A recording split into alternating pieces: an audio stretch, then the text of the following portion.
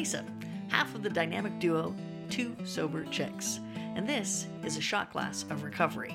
Just a 5-minute break of me pontificating about things in sobriety and in life that have struck me. One of them is from Daily Readings. This one was called Inspirations, What Our Higher Power Teaches Us. The master doesn't talk, she acts. When her work is done, the people say, "Amazing, we did it, all by ourselves." Lao Tzu. I don't know how old that reading is, but I'm imagining it's hundreds and hundreds of years old. Our higher power works like the master, quietly. In fact, we usually take the credit ourselves. We're like a child who bakes cookies for the first time. Mother found the recipe, bought the ingredients, and got out the bowl and pans and spoons. She told us what to do and finished when we got tired. Then she cleaned up after us. We proudly served our cookies, saying, "I made them all by myself." In recovery, our higher power helps us and teaches us every step of the way, just like a loving parent. That was from one of my daily readings that I got. I think the book is called Inspirations. It made me think of, at our home group, we don't do our medallion meetings for just one person, largely because we come from a large group, so there's usually 4 or 5 medallion meetings happening all at once. And I remember when I was new, I didn't like this, because I'd been in another group where I'd gone to my 1-year medallion and it was all about me. And that was fine with me, because that's how I liked it. It felt like the Lisa show. And then years later, I would go to St. Clement's for my 5-year medallion, and there was 4 or 5 other people getting medallions that night. So you had to be humble, which is something I had to learn in this program, because I didn't come to it naturally. And I think that's what that reading is all about, learning to be humble and learning to let go of things like pride, and remembering that everything that I have today, I have because a higher power is in my life and is working for the good of my life.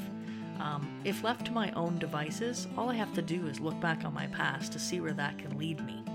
But it is through the grace of a higher power and humbling myself and continually asking for help and giving thanks that has led me to where I am today in this program.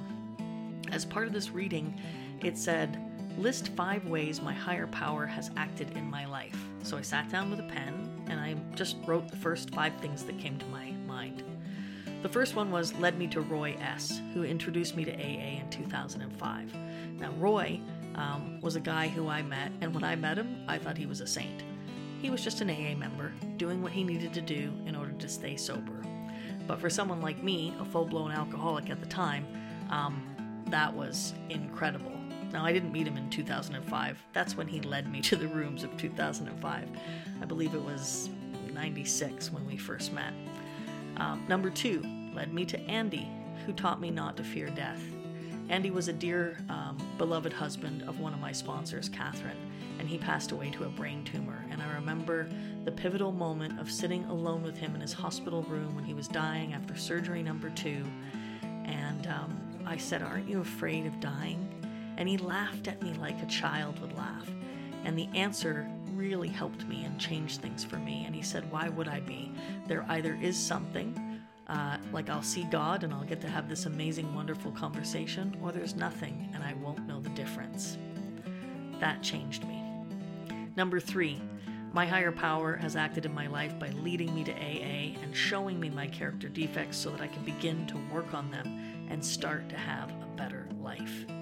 Number 4, my higher power taught me to have forgiveness in order to free myself from the prison of resentment I built myself. That's how I look at resentment today. It's a prison, and I built it. I build that prison. I build that prison full of anger and hate and bitterness. And I don't have to do that if I can forgive that person. And number 5, my higher power taught me each journey begins with a step. And once I take that action for myself, I am never alone. All I have to do is be willing to take that first step, to admit that I'm powerless over alcohol, or people, places, things, and ask for help. And then I am reminded that God is right there with me, in it, working for me. I'm Lisa, and this has been my shot glass of recovery.